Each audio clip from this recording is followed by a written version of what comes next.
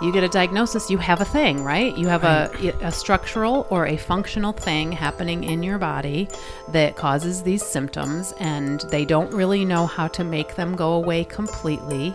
And so it gets labeled as incurable, which is always a hard one for me. Yeah, especially having it said out loud in the world. Yes. And because we believe it. If a medical doctor tells us this isn't curable, we believe it because they're the expert, you know? Right. I would like to change that focus into, no, you are the expert of your own body, but you know, we'll get into that, I guess, at some point.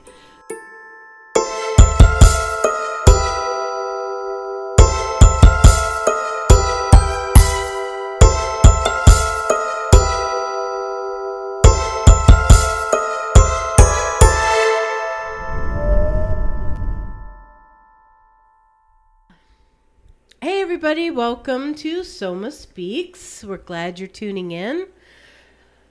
Laura, anything? Episode 3. Tres. This is still kind of new to us, but maybe at some point we'll stop saying that and it'll just be old hat. Right. After like the 20th episode, it'll be like, yeah, this isn't new anymore.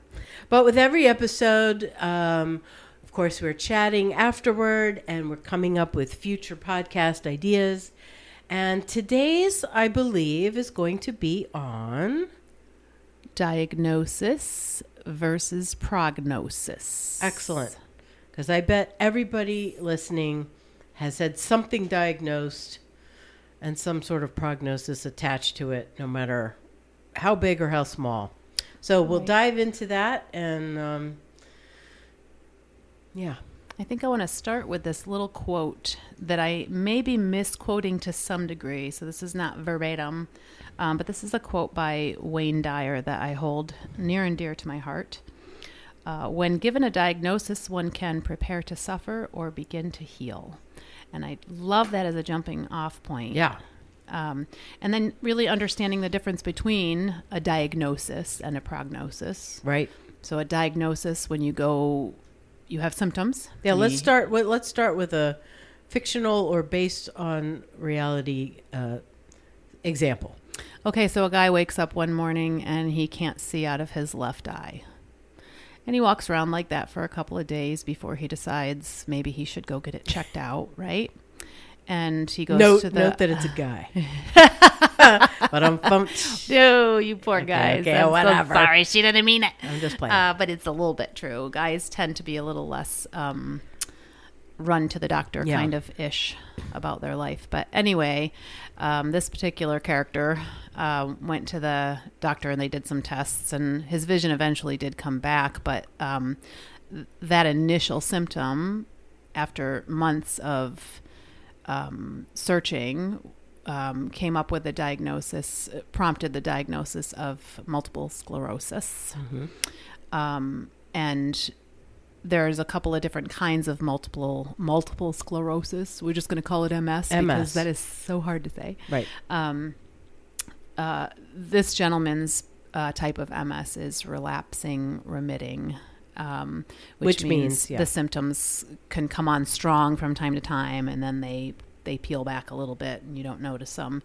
And so someone could have this for a number of years and not really recognize the symptoms because they think, I'm just tired. I worked really hard last week, or, I just got over a bug or whatever, or I have a lot of stress in my life.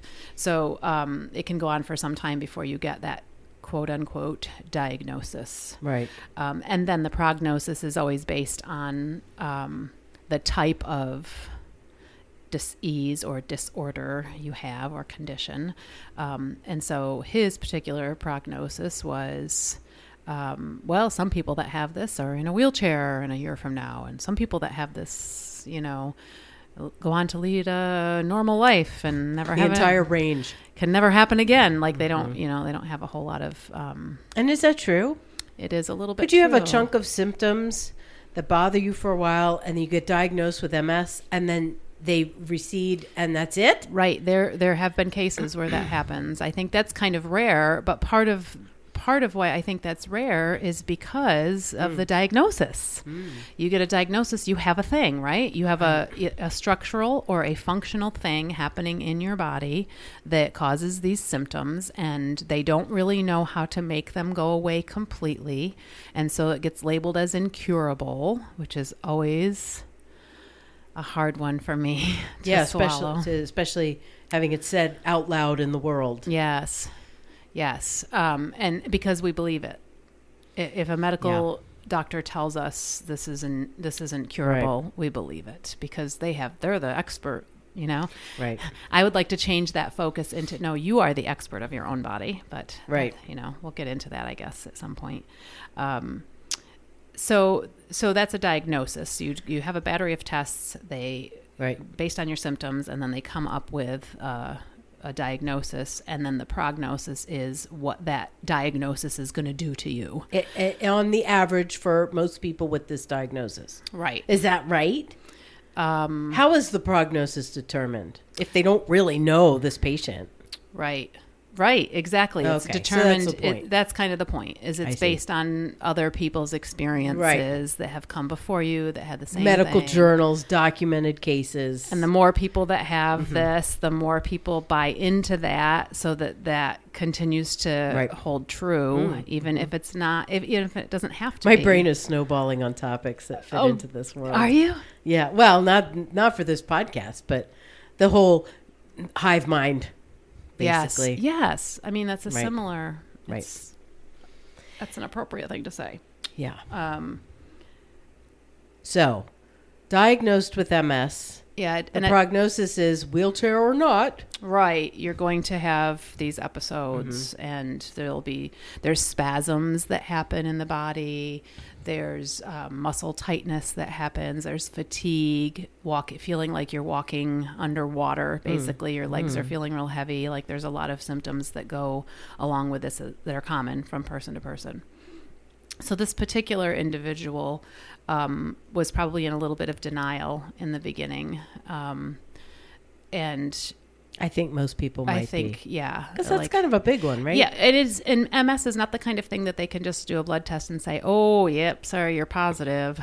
You know, this is more of a diagnosis through a process of elimination of other things that it could be, like Lyme's disease or, you know. I would love to know the percentage of diagnosed MS cases are incorrect. Yeah. I don't have that statistic. I don't know anything. But that would be fun to... I'm just playing... Yeah. I like to investigate things like that. I'm surprised I never have with that one. Well, especially the ones that aren't cut and dry. Right. I mean, you're saying that they kind of playing with some symptoms. You're saying based on my symptoms and the other tests that you've done that this is probably what I have. And this is what's going to happen. So how many... And then we could get into the whole, like, screening process of, like... pre-screening for breast cancer or colon cancer and all of the things that could go. I could do a deep dive into that about my own personal feelings about that. But we'll stick to this particular case. This is good. So he got this diagnosis. He was a little bit in denial. The symptoms progressed. He started doing medications that were not very effective, and in fact probably made him sicker than he was prior to taking them.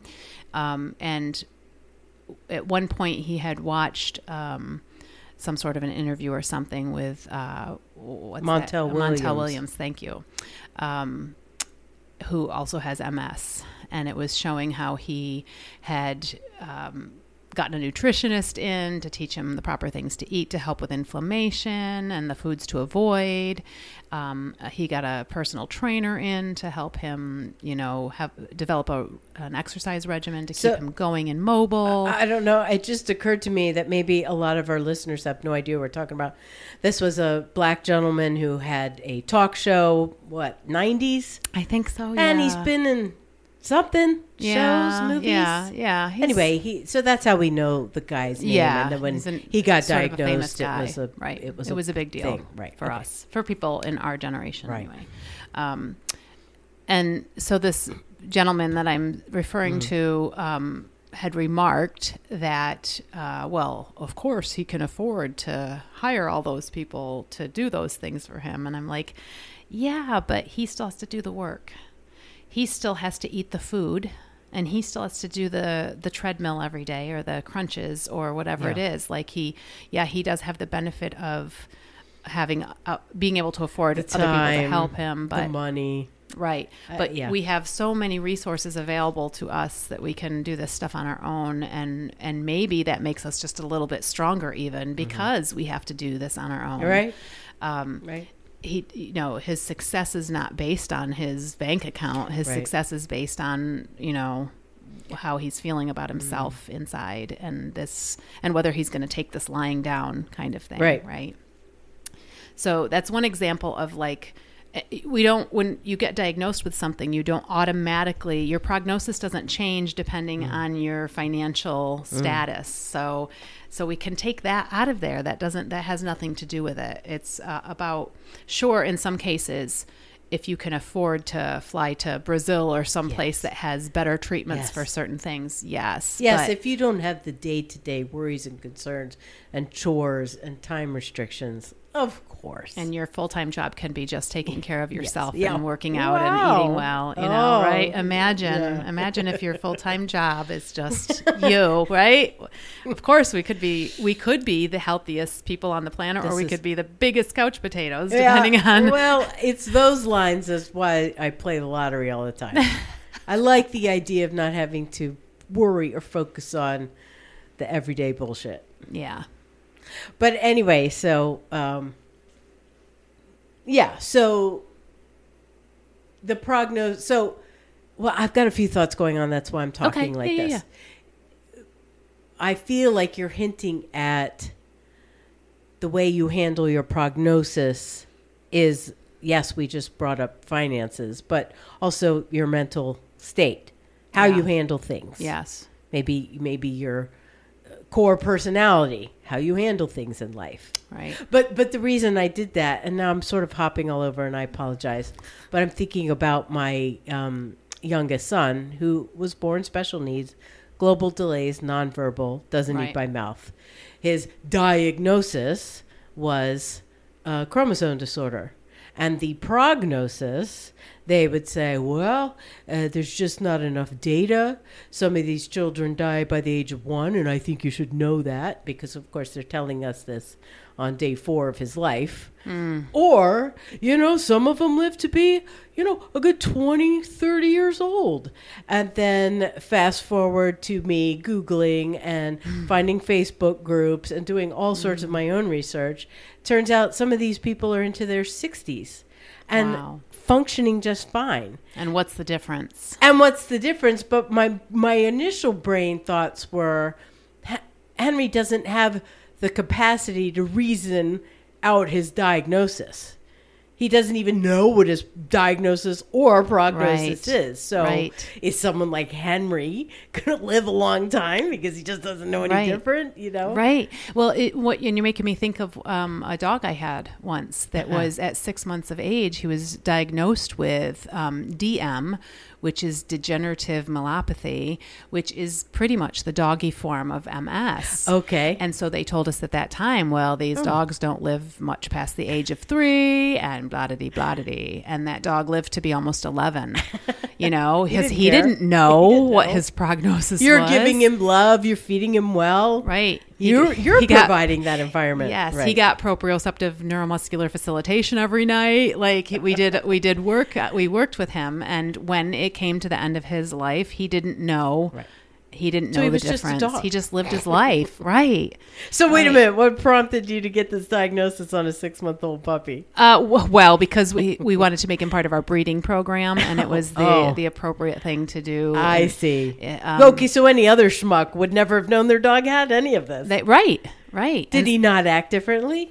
No, this was just a random a test that we did because for his breed, he was a boxer, and for his breed, they have a lot of different things, heart things that go on, and cancer, and all these weird markers that they can have. So we just test for everything before we enter them into the breeding program. Yeah. And then they said no. So we had to have him neutered. Well, we didn't have to. We chose to have him neutered. Right. But I refused to believe that my beautiful beautiful 6-month-old puppy Yeah. was going to be dead in 6 Just months. die. I just wasn't going to have it. Well, I carried a good on story. like nothing was wrong. Yeah. And almost 11 years later, he, Right. when it was the end of his, and that's old for a boxer anyway. Yes, So, that is old for a boxer. yeah, Right, yeah. right. So same idea. They don't, there's the difference between our perceptions mean everything, like our perceptions of pain, our perceptions of our diagnosis, Right. our perceptions of even how we perceive other people and their limitations. You or mean their, if they have a disability, physical of some disability, or Of course. something that's obvious, Well, or that even one's- not so obvious, the that one's mental stuff. very big. Yeah. Right. Yeah. So perception is everything. Like that's just a person having an experience in this lifetime, and it doesn't have to be negative. Oh, poor Henry. He doesn't know how delicious French fries are. I'm like, Exactly. He doesn't know to miss that. Right. Right. It is interesting though to wrap your brain around that mentality of things. Right. Like what'd you just say 2 seconds ago? It's their experience, their perception. they're having an experience. They're having their own experience Yeah. in this human, in his case, human life, Right. and in my dog's case, the canine life. Like Right. I'm just a witness to their experience. Oh, I know what else I was going to say too. When Henry got his genetic testing, they told me, and I don't think anybody would know this unless you were a geneticist or in a medical schooling or a profession, but your chromosomes, all of us who walk around and function just fine in the world, we can have all sorts of anomalies happening on our chromosomes, spaces, deletions. If there's a deletion, another part of a chromosome can go and complete it so that it keeps working. So like if we all had genetic testing, you might look at all of ours and been like, oh my God, things How are are all we over the functioning? place. Which I always say all the time. You just Right. have to watch The Miracle of Life once. Yes. And you're like, wait a minute. How does this 8,000 happen? planets have to align at precisely this moment in temperature. And we're an overpopulated Right. globe. Like, I don't Right. understand. I know. this. It's crazy. Crazy. It's Well, my grandmother and my mother both had diabetes, and so I'm going to have it. Like just Yeah. buying into that, for yourself. right. But do you eat the same as they do? Right. As they did? Do Right. you have the same relationship issues? Do you have the same job stress, the same environment, home environment, or living environment in general, like outside? Like what's the thing that turned it on for you? I want to take this moment to share something I learned from a very, very intelligent person. And I want to say right off the bat, again, I'm vegan. We've talked about this. I am by no means pushing that agenda. I'm simply stating it because it relates to what I'm about to say. The reason I learned all that stuff and became vegan is from the scientific learning I was reading. It wasn't just fluff. Okay, Right. I was reading, and the book in particular that I'm talking about, it's called The China Study, and it's by an Ithaca nutrition professor named T. Colin Campbell. This book is incredibly scientific. It's all the bars and charts and graphs, all of the studies. You really want to be left-brained if you're reading that bad boy. I felt amazing. And when you have the drive to learn this stuff, like I was a sponge. If I had taken a nutrition course when I didn't give a shit about nutrition, this would have been a very hard read. But I was vested and I wanted to learn.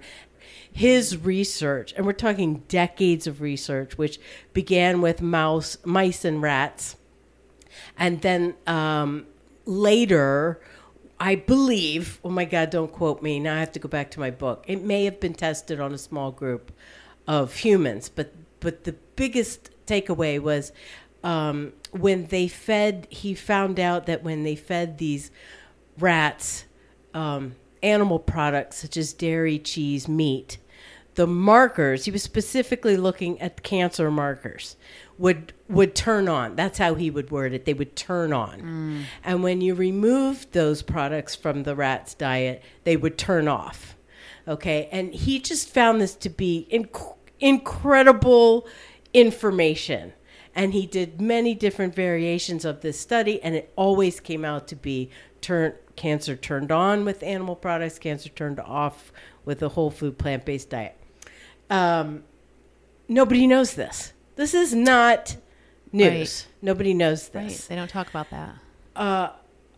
So, the big committee of they don't talk about that. Right. So this is one professor's study. He's certainly not a nobody. Then again, he's what? I think he's almost 90. He still lives in Ithaca. He jogs every day. His best friend is another plant-based guru. They're both in their 90s, and they're doing very well. Just saying. So maybe how they're eating. Partially, but then it got me thinking about all of the factors. Again, back to Montel Williams, the physical, the diet, how active you're going to be, which all links to your mentality. My grandma, that's what, genetic markers. Oh, well, my grandma and everybody in the family had heart disease and diabetes. So I'm doomed. Well, let's figure out what causes that? Oh, dietary things cause that. I'm not even talking about veganism, just things you eat. Where am I going with this? So this isn't talked about very often. I don't even think with a common Western doctor, they're not discussing that topic of that it's not a predestined cycle. Well, because the implications of that are huge, right? Like saying, letting something like that get out too deeply, especially in the medical community. Right. The implications are that, oh my gosh, what would happen to the meat industry? Yes. What would happen to the cheese industry? And it's all linked to money somehow, pharmaceuticals, whatever. The whole eating, you could grow all the shit in your backyard for free and eat it all and be healthy. Right. That's not benefiting capitalism. Right. They don't like that. They don't like the big committee of they don't like that. But I will also say that that's not necessarily true for every individual that eating meat turns on those markers, right? And so that's the gray area. That's where it gets sticky, is because some people actually need that animal products. And some of that maybe, I don't know, I'm not an expert, but maybe that's linked to our actual DNA or like our cultural heritage, like where our ancestors lived. The gentleman I was referring to before with the MS, he is from a culture where the climate is very different than the climate here. Mm-hmm. And vitamin D levels are met sufficiently in that climate where they aren't met here as well. And so doing a supplement of vitamin D would be beneficial. However, you want to get that vitamin D sitting out in the sun as much as possible or whatever it is. So and this is kind of my whole point, is that everything comes down to each individual human being having symptoms. Yes. If you have the same symptoms as the next person in line with you, you're two different people coming from two different environments and two different histories. Like, I cannot diagnose or treat you as a physician if I were a physician. Yeah. At least I shouldn't. No. The same way that I'm going to treat the person right next to you. You're different people. You're different bodies. Not to mention, all these symptoms overlap so much. Yes. And all the anomalies that happen in the body. Yeah. We talked about before how we're not that chart on the doctor's wall. Like, that's not what our body looks like in there. And there's so many anomalies that you can't possibly, no matter how long you're on this planet or how hard you study, you can't know it all. Right. And so when you go to a doctor who thinks that they know it all, you're at the wrong doctor's office. Move along. They should, and this is a really important point for my practice too, is that I cannot treat everybody the same, and I'm not curing anybody. I'm not healing anybody. I'm helping people connect with their bodies so that they can obtain their own healing by going within. And I think that is far more powerful. I do too. But I can't do it the same for everybody. So why do you think so many people don't want to take accountability for their own bodies? Why are so many? Is it my little quote? I shared this little quote with Laura the other day.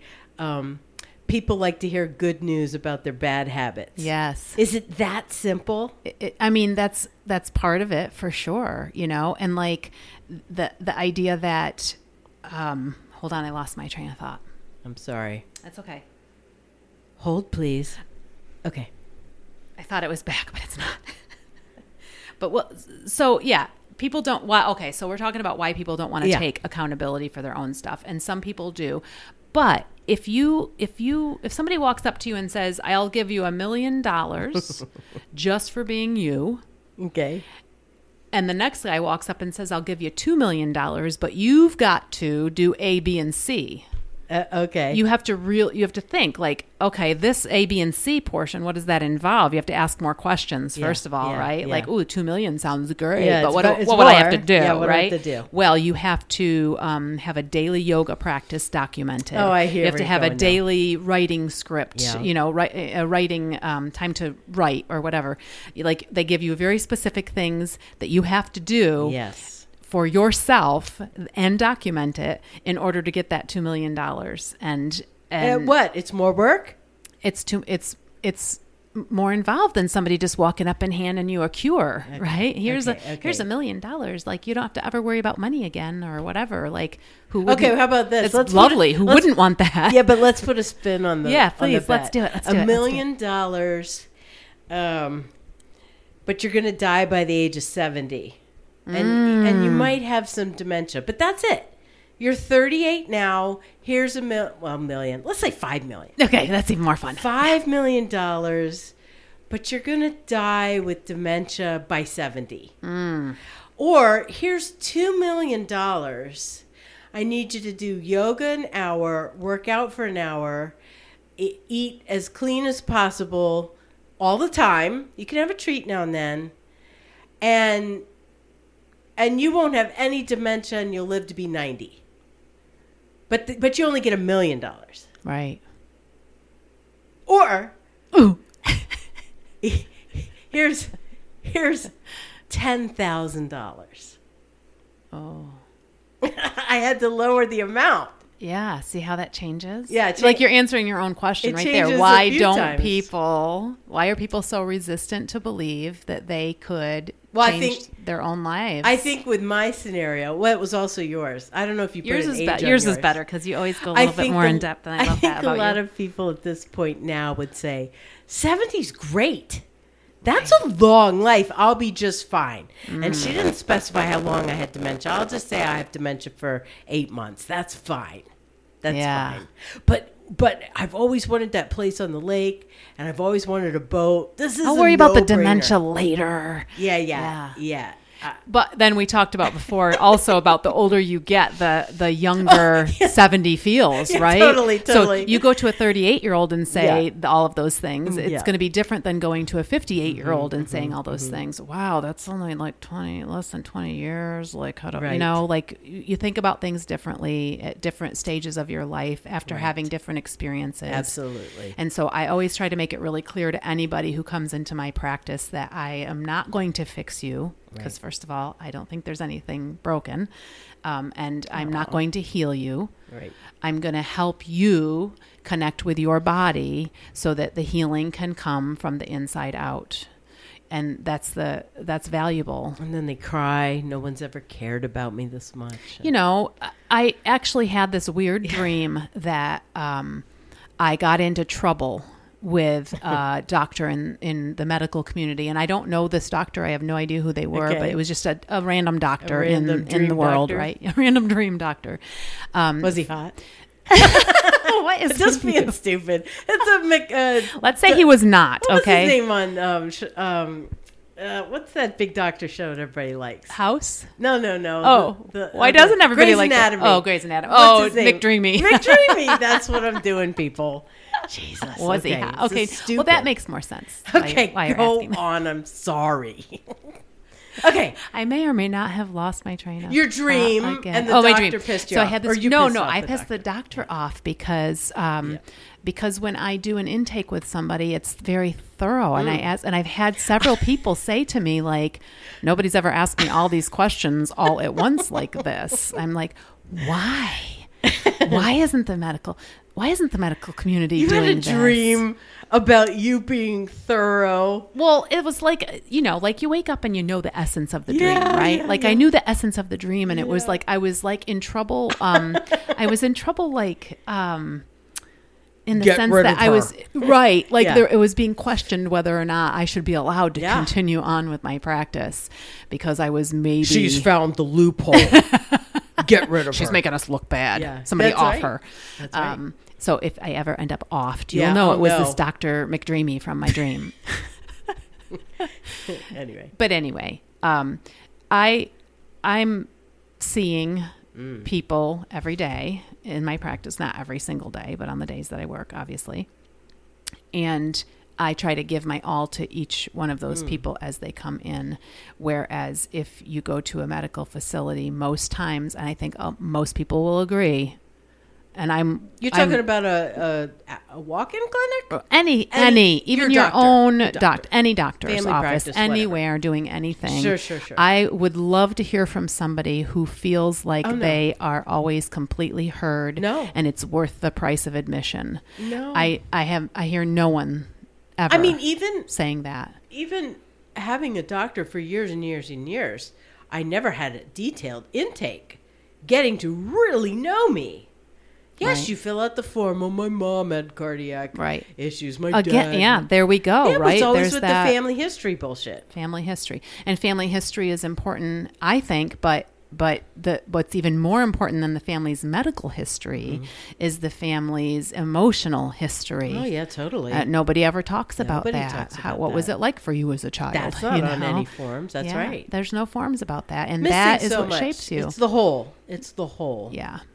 Right. Yeah. And it reminds me of a story that I heard when I was in I was taking hypnotherapy classes, and there was a story of an oncologist who, and I'm going to totally paraphrase this story for a bunch of reasons. It was an oncologist who was sending his cancer patients to see the local hypnotherapist. And he was noticing that the patients who were actually going there and doing the work were the ones who were coming out on the other side and going into remission. And so when he himself contracted cancer, he went to see this hypnotherapist, and the hypnotherapist put him in the chair and he regressed him back until he was in utero. And when he got in utero, this oncologist curled up in the chair and screeching and turning bright red with water pouring from every orifice of his body, and was in extreme agony. And so the trained therapist pulled him back out of that in a safe way. And when he brought him out of the hypnosis, he said, can you explain to me what you were feeling at that time? And he said, I don't know. It just felt like my whole body was on fire. And he said, well, I would encourage you to go back and ask your mom about how her pregnancy was with you in those stages of pregnancy. And he says, well, my mom had me when she was, I think, 14 or 15, and she's no longer with us. I was raised by my grandmother. And he says, well, would your grandmother know some of that? And he said, well, we've never talked about it, but I'm willing to go ask. Oh my God, where's this going? So I'm riveted. So he went and talked to his grandmother, and his grandmother finally came clean after 30 some years and said, when your mother was pregnant with you, she allowed her boyfriend to douche her with a caustic substance to try to eliminate the pregnancy.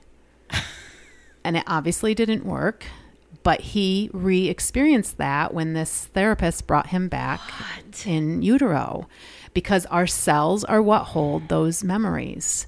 So those memories that he didn't even know were true his entire life shaped his cells in a way that made him predisposed for cancer, but also made him predisposed to want to treat cancer, to try to help people, all the while feeling like he wasn't supposed to be here. He didn't belong here. Oh, he felt that way? Of course. I don't think that you can get cancer if you haven't had that feeling about yourself at least one time in your life. Wait a minute. That's an incredibly bold statement you just said. Yes. So if you've never felt that way about yourself in life, I would love to meet the person who has never once felt about themselves on any level that they weren't good enough, didn't deserve to be here, weren't loved. I challenge any individual who hasn't had We're not talking that all thought. the way to like suicide thought. Of course not. No, I see. It's just that I took it too far. You took it. Well, yeah, but it was still a bold statement. You weren't wrong about that. Yeah. It is a bold statement. It's just my belief, though, right? This is just my belief, and I believe that if you have that early, even with this particular gentleman back in utero, those cells remember that. And so anything moving forward that is in agreement with that will stick, right? And so that idea will start to build. Anything that isn't in agreement with that will be repelled. So if he believes I'm not wanted, anybody that wants him throughout his life, he's not going to believe them, and he's going to push them away. He's going to repel them. Was he single? And so I don't know. Oh, I'm not even trying to be funny. No, I don't know that detail, but I would imagine He's that had 14 divorces. having led to be in a place where he was diagnosed with cancer, that he had some things that were sticking to him that weren't so great. So the moral of this story is that people in most cases would rather die from cancer than to understand why they had it to begin with. That's a bold statement. I would take it a millistep further or branch from that and say that most people wouldn't even question the why. They just got it. Right. Oh, I knew it. They don't want to take responsibility for... Well, because I didn't do anything wrong. This goes to that accountability part of our 4 A's, right? In the first episode. Yeah, but wouldn't you say most people don't... Most people think you just get cancer or you don't. Yeah, I think they do think that, and I don't believe that. I don't either, but we're separate reasons. Right. I don't believe it either. That's why I don't think cancer just happens. But I've even had this conversation with my husband, and maybe even with you. I feel let me phrase this perfectly. Unhealthily cocky in the thought that I'm not going to get cancer. And then people ask why, and I tell them why. Mine is diet related. But it's cocky. I recognize that's cocky. But see, I have the luxury of knowing you. So I know that even though diet-wise you're doing the right things by yourself, I also happen to know that you do work through some emotions when they come up, and from your childhood or from you recognize. Right. And recognizing is the first step, because how can you work through anything if you don't recognize it first, right? And sometimes it has to keep coming up and keep coming up before we finally get the courage to say, hey, I've got to work through this. Yeah. This is a theme in my life or whatever. So I beg to differ that it's not just because you eat a vegan diet. It's because you have a healthy mindset when things come up that are uncomfortable or. But that is cocky. So then I'll jump ahead and go, okay, in 2 weeks I'm diagnosed with cancer. Am I sitting there completely befuddled? How would you get diagnosed? Walk me through that. Oh, yeah. Well, I don't know. What happens to people who get cancer? What happens to them to get diagnosed? It's a pain thing, right? Wait, we're going to have to edit this out. No, pain. Oh, pain. P-A-I-N. I'm going to feel like a complete idiot after I keep talking right how many now. women have been diagnosed with cancer from having mammogram? Okay. Right. So they're going about their life. It's fine. Someone's told them to do this screening test. Yes. And they do it because you're a certain age and all your friends ask you. Blabbity, yeah. Blabbity, blabbity, blah. Oh, we found a lump. Yeah. Okay. It's going to sound, people are going to, if we ever They're going to hang up on us. Well, at this point, it would be simply hitting the stop button. But in the future, if we open up communication lines, this one we're going to get ripped to shreds. No, I will. This is all me talking right now. Wait, I had a thought. It's your opinion, though, and you are entitled to it. It's totally my opinion. Look, everyone. Somebody convinces them to go have all over this commentary that lead to this is my opinion. I know I'm, quote, supposed to get a mammogram every year after the age of 50, I believe. Maybe it's gone down to 40, but I'm 50 now. I have no idea. I don't go every year because I told you I'm cocky. I'm not getting cancer. It's not. Oh, no, thank you. Oh, and by the way, it's not in my family. So I can play that game too. Okay. But let's just say at year 7, I'm like, yeah, I'll touch base. It's been 7 years. And they find a little lump. Yeah. I think I would sit there. Listen, cancer's not funny. I'm laughing funny, at myself right now. Because I think I'm picturing myself sitting there completely befuddled and that it must have been a mistake. Do it again. I don't think that's correct. So how do I... Maybe this is like too healthy of a mindset. They actually find a lump and I'm in denial because how could I possibly have gotten cancer? Right. I don't know what to do with that thought right now. It's stupid. Well, I think it's important to note that we all have cancer cells in our body all the time. Yes. And the cancer cells love to be in a specific environment depending on the type of cancer and depending on where it is in the body. So if its environment is supportive of it taking over the situation, it will do so without any guilt about anything. It doesn't. It's not going. Oh, it's not reasoning. This is a nice, cushy room, and would she be mad if I brought in a few friends? Like the cancer doesn't reason like that. You know what? I take it all back. All of it. A majority of it. And listen, it's not even because I'm afraid of what people think. I'm taking it back because my brain is now working a little more coherently, and we aren't perfect humans in bubbles. Right. I have infinite number of factors that could play into anything. Right. And of course, it's not just what I'm eating. Oh, and by the way, I do have a donut now and then, so it's not like I'm perfect. Right. So forget the whole diet thing. Now I've got stress. I've got things in my environment. Now you're getting it. Yeah.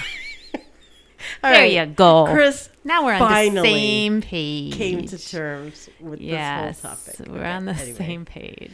So whether or not you get a diagnosis for cancer is not indicative of whether you actually have it, right? Because if you're not getting screened, then you don't know that you have it. And if you don't know that you have it, then you can't buy into the idea that this is the prognosis for it and these are the treatments you have to have for it. And so we all have these cancer cells in our body that come and go based on our environment and our thought processes and blah-de-dee, blah. So this gentleman, this oncologist was simply, these are his words, that people would rather die of cancer than to understand why they have it to begin with. Because he had seen it in his own practice. People that refused to go to the hypnotherapist because they didn't want to know. Or they didn't believe in that didn't believe in that work. And or a little of both sometimes, usually. That's a bunch of hooey. Right. I'm not doing that. You can't tell me that my but now he was a full-on believer. He saw the benefit of it in the patients who had gone and gone into remission. And so he thought, well, if they benefited from it, I'm gonna give it a try. Doesn't matter what his motivation was to go try it. It's the fact that he tried it and it was successful. Does remission just mean that you go back to the state before you had cancer? Yes. Yeah, because if it's always in you.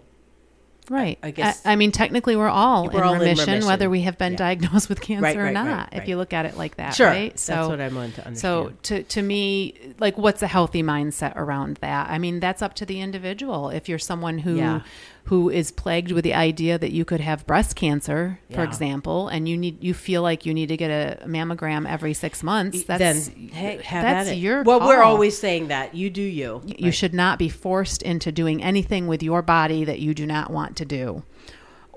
So I think that's important. If you feel like you want to get screened because your mother had died of breast cancer, then you should get screened. Please, let's make that clear. Yes. Mostly from my end. 100% clear. 100% clear. Do what feels right to you, but try to maybe preemptively say, why is this important to me? Right. To go have this screening. Is it because you're fearful, or is it because you want to make sure you're doing everything right in your life, and that's like a little bit of a marker to say, "Whoo, cancer free." Yes, it's a beautiful thing to be cancer free. None of us are cancer free. We all have cancer cells. We already said that. Disclaimer. Yeah.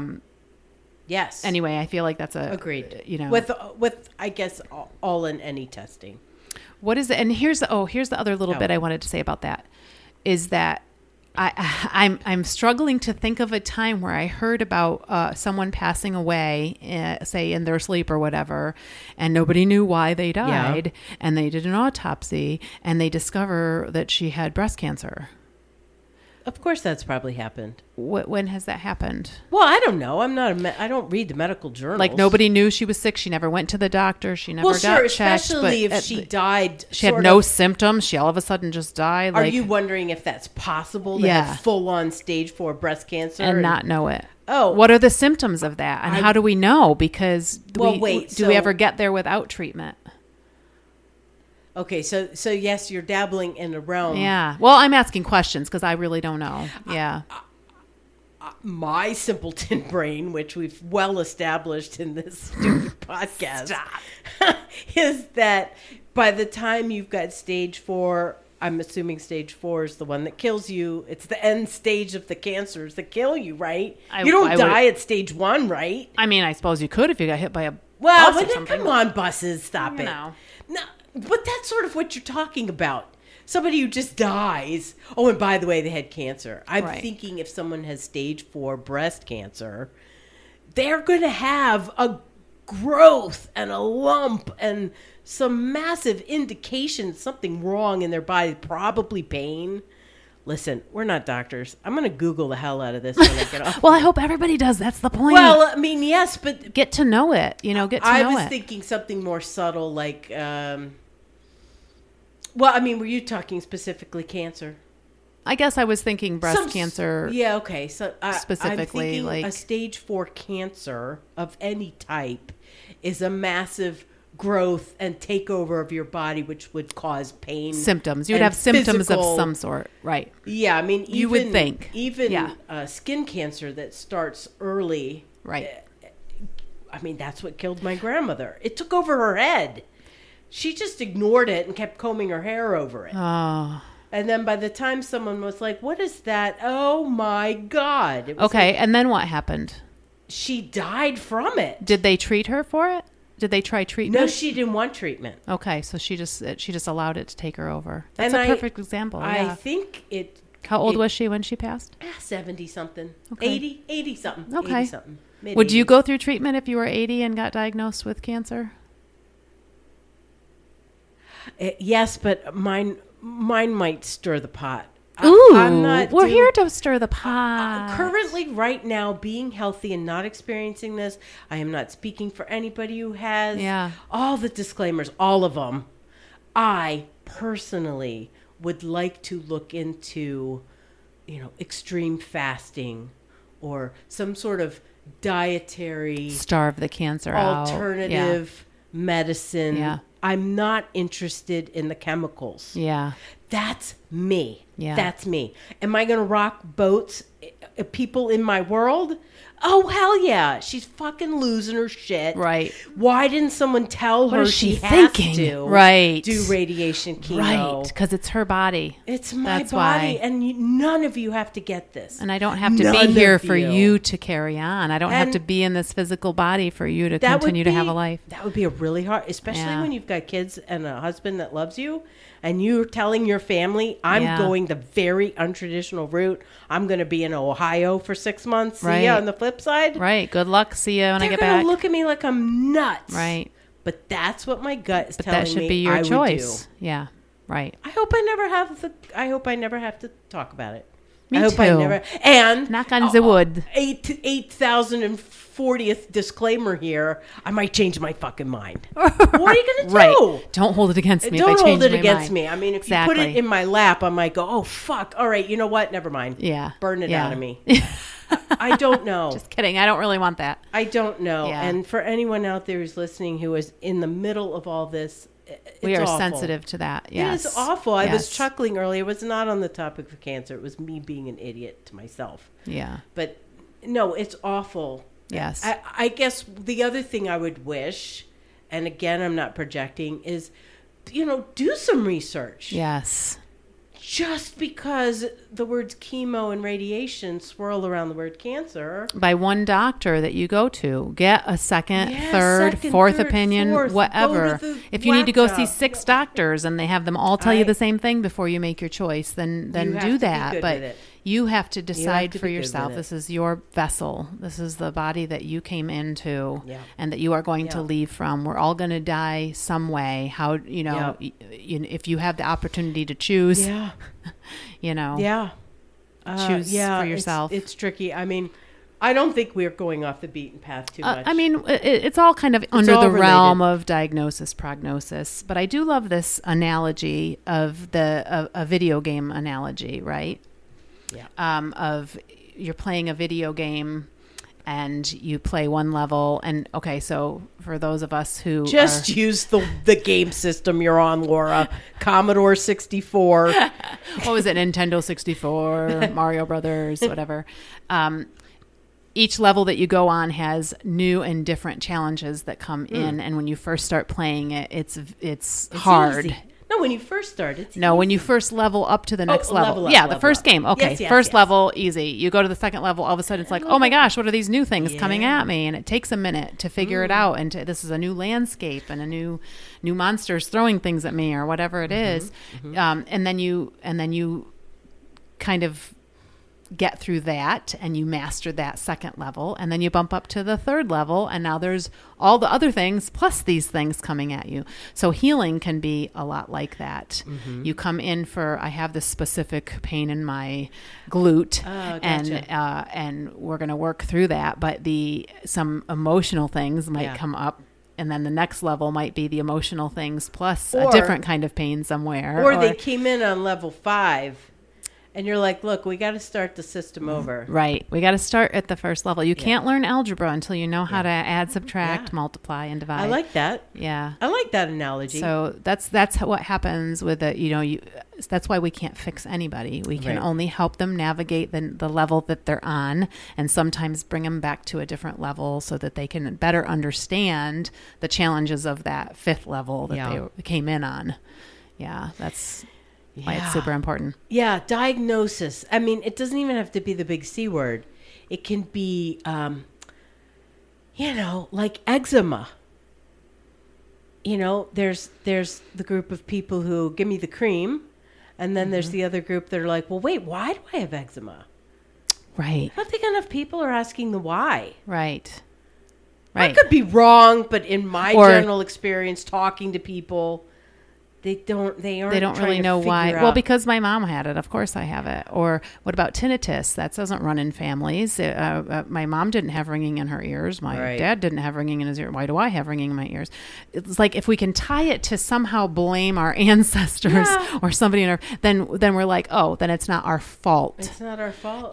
But if it's something, if it's something that isn't connected to them, then we blame ourselves. It's our fault that we have this thing. But we are coming full circle to your core personality. And are you someone who is interested and wants to learn, or are you someone that's like, you know what, I'm so busy. I got 18 kids. No. Give me the pill. Right. I like all the sci-fi movies with pills. Yes. I can think of a couple. Right now. Exactly. Yeah. They're good ones. Well,